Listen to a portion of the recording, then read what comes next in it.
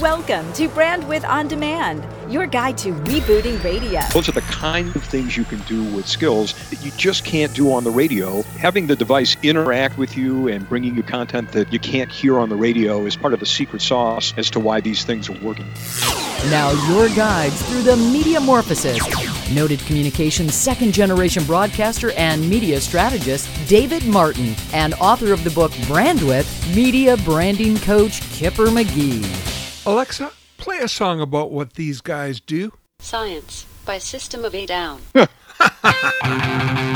Thanks for joining us for Brandwidth On Demand, the only podcast committed to helping you create great radio, presented in episodes of 15 minutes at a time. A recent report says that despite all the tech changes we're seeing everywhere, including in media, we're now experiencing the slowest period of change that we'll see in our lifetimes. Wow. This time we're going to hear about perhaps one of the most important ways that radio is being reimagined from a pair of returning guests who know it best.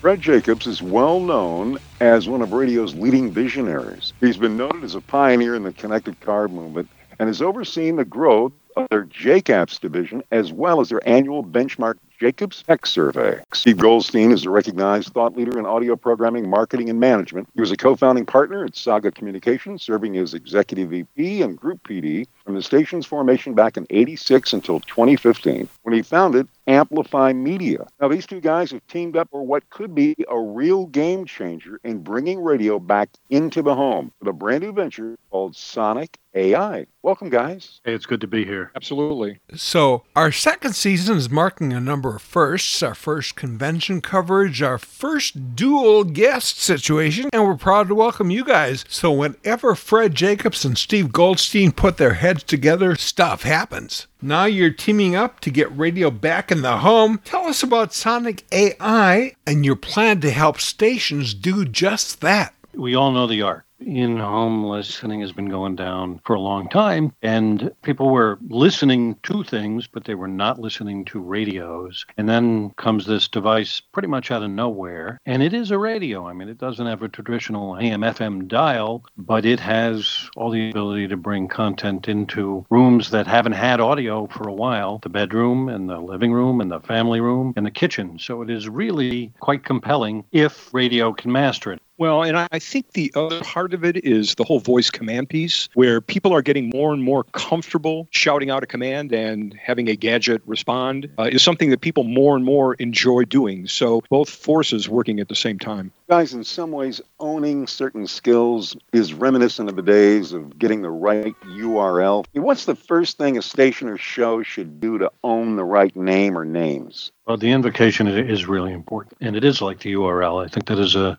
very reasonable, going back 20 years, I mean, if you didn't grab the right URL, you ended up calling yourself 93.3 online or something like that. And so here you have to get the invocation right, especially if you have a popular name like Mix or Light or Z, because there are literally hundreds of them. I mean, there are 57 mixes that I counted. And so if you just generically ask for Mix, who knows what you're going to get? I do know what you're going to get if you say Light FM. You're going to get Light FM in Beirut, Lebanon, and that's not a joke. And by the way, the slogan is the feel-good station, and that's also not a joke. It's amazing what happens when you start playing with these devices and you try different names. For quite some time, if you asked for Z100, you did not get that little radio station in New York City. But the other part, even going beyond generic names like Light or Eagle, is that the Alexa device has a tie-in with TuneIn and also iHeart. So with just a call letter invocation, chances are pretty good. So in that regard, that's some level of success. But ultimately, the more we talk to broadcasters about these devices, the more they want to make sure their audience is actually directly accessing their stream, so they've got all this data that they can use and monetize. So it goes beyond just the generic name piece and making sure that it goes directly to your stream.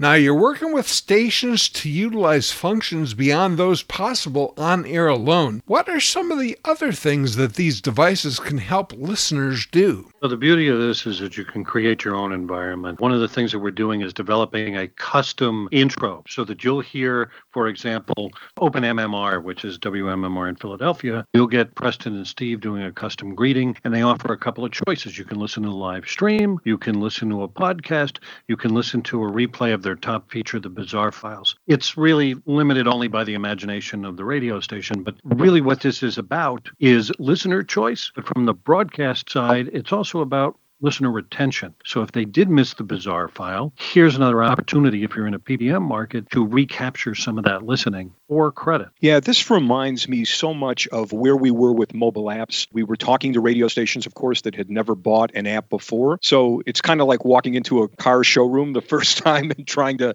navigate your way through the process. And this is very much the same thing.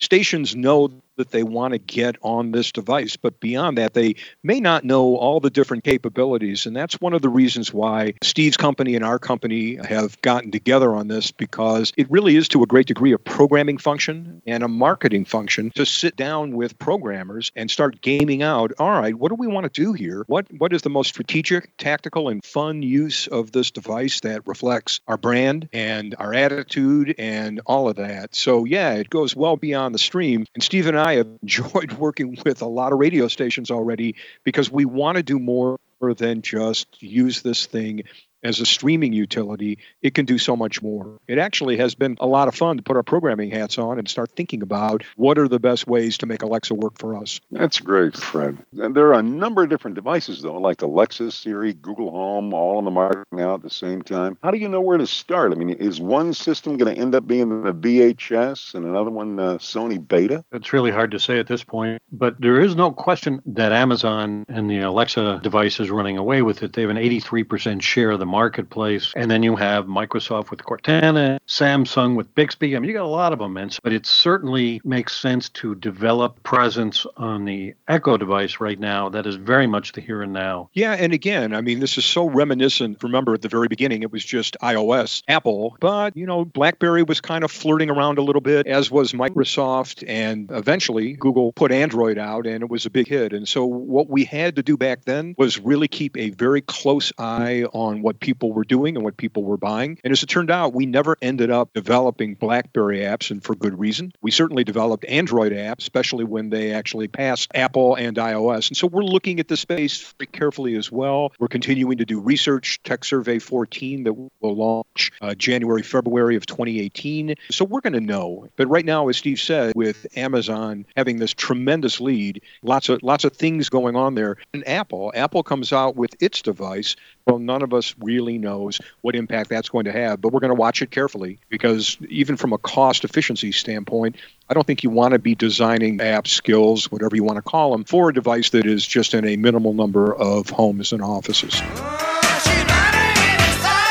Our thanks to two really smart guys, Steve and Fred. We'll be back in a minute with them. If you like what you're hearing, please subscribe and rate Brandwidth On Demand on Google Play, in the iTunes Store, or wherever you get your podcast. Your feedback helps others discover great guests like Midwest Communications VP Programming Jeff McCarthy, Nash FM's Kelly Ford, and so many other industry leaders with Brandwidth On Demand. If there's somebody you'd like to hear from, hey, let us know. Just email show@brandwidthondemand.com. Coming up, Fred Jacobs and Steve Goldstein share their thoughts on things you can be doing today to win tomorrow. We'll be talking to them about opportunities they see hiding in plain sight. Exploring media evolution in real time. Brandwidth On Demand. The Radio Geek's favorite publisher, Eckhartz Press, has a few new titles worthy of your consideration. The Hall of Fame edition of Records Truly Is My Middle Name by John Records Landecker. Doing the Cruise by legendary rock jock Mitch Michaels. And Turn It Up, American Radio Tales, 1946 to 1996 by Bob Shannon. Don't forget Kipper McGee's original Brandwidth book, the foundation for this podcast. EckhartzPress.com. Keep up with what the hottest stations are doing. Replay Radio will schedule and record any streaming radio station or show automatically. And the Integrated Media Guide makes it easy to add a station or show with a single click. Try Replay Radio free by clicking their ad at brandwidthondemand.com. Opportunities hidden in plain sight. Brandwidth On Demand. We're with Steve Goldstein and Fred Jacobs with Sonic AI. And guys, starting with Steve, we'd like to ask, what opportunities do you see today that are hiding in plain sight? Well, the one at the top of my list is short-form content, clips. I think about these devices. A short clip with the coach talking about the game last night, or some bit that was on the morning show that's 5 or 6 minutes. If there's anything that's in plain sight, I think it's the opportunity to start chunking up the content a little bit. Yeah, I think there's a certain serendipity to using a device like the Amazon Echo that really leaves itself a great opportunity for radio to be able to integrate its personality. And yet there's other times where having Alexa do some of the voice work can be a lot of fun as well. We had a great example in Philadelphia where Ben FM actually devoted an entire afternoon to its guest DJ, Alexa. And Alexa voiced an entire show, including taking listener requests and ninth caller contests. It was really clever. It was really fun. It was really compelling. And again, it reinforced what Steve and I have been thinking from the beginning here. This is something that programmers can really sink their teeth into if they actually think about what the capabilities are. And it may be Amazon-only content. It may not be broadcast content that's repurposed. And I think that opens things up. When you go up another 10,000 feet and you start thinking about it that way, then you're able to create all sorts of content that fits better on these kinds of devices, but can be complementary to the broadcast. Well, not to mention that doesn't necessarily have to be PPM friendly. You know, we all know that many broadcasters have shied away from a lot of spoken word content and other risks because they're concerned about losing meters. But on this device, there's all kinds of things that you can do apart from your air to amuse and delight your audience who already is a fan of your brand. So we have one client that wants to run longer form interviews with artists than they can accommodate on the air. Brilliant, simple. Smart. Yeah. Really great point there, Fred and Steve. Here's something else, though. I mean, why shouldn't I just treat this like another speaker? I mean, that's all it really is, isn't it? It is a speaker. We have seen early evidence that the content that gets picked up more is not the station stream, but the custom content or the repurposed content or the time-shifted content. Those kinds of choices may be more significant than just trying to run a stream. And, you know, look, radio stations have a vulnerability. They're playing 15 minutes of commercials, and the stream from Pandora doesn't have that. So I think you've got to look at this from the content standpoint, as Fred mentioned earlier, and start thinking about what the additive content is in here. I think if you look at Echo as another commodity, essentially a box to be checked. Okay, we did that. We built a skill. You're not only missing out on the opportunity to really excel with the device, but the other reality is that people have learned if something doesn't work, they just won't use it again. They're done. Two of the best and brightest, Steve and Fred. Our guests for Brandwidth On Demand, challenging us to reimagine radio with tools already on the market. Next time, Brandwidth On Demand presents someone who knows what it's like to fight in the trenches and win. And he's been doing it for over 2 decades in Atlanta. From Kicks 101.5, it's Cadillac Jack. Hey, this is Alan Jackson. Waking up with Cadillac on Kicks 101.5. Ladies and gentlemen, the prom court has been decided. Completely missed congeniality. Cadillac Jack. And ladies and gentlemen, your prom queen is Taylor Swift. Oh my God. And your sash says Kicks Prom Queen. Oh my God. And we got that was so awesome. For me, it all began back in 94, I guess, at Kicks. I was 20 years old. I was working in Myrtle Beach, and I got the call to come and do nights, do Crying, Loving, or Leaving at Kicks. That's a wrap, Kipper. You should be on a short list. It's important that you are. We'll talk about that in 1 Minute Martinizing. You'll find that in the show notes at brandwidthondemand.com. I'm Dave Martin. And I'm Kipper McGee. May all your Brandwidth be wide.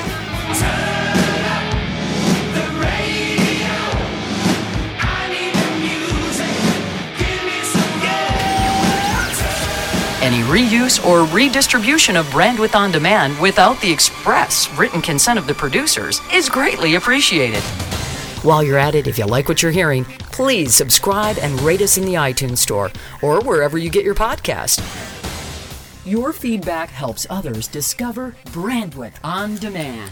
Not your average quarter hour. Dave Martin and Kipper McGee. Brandwidth On Demand.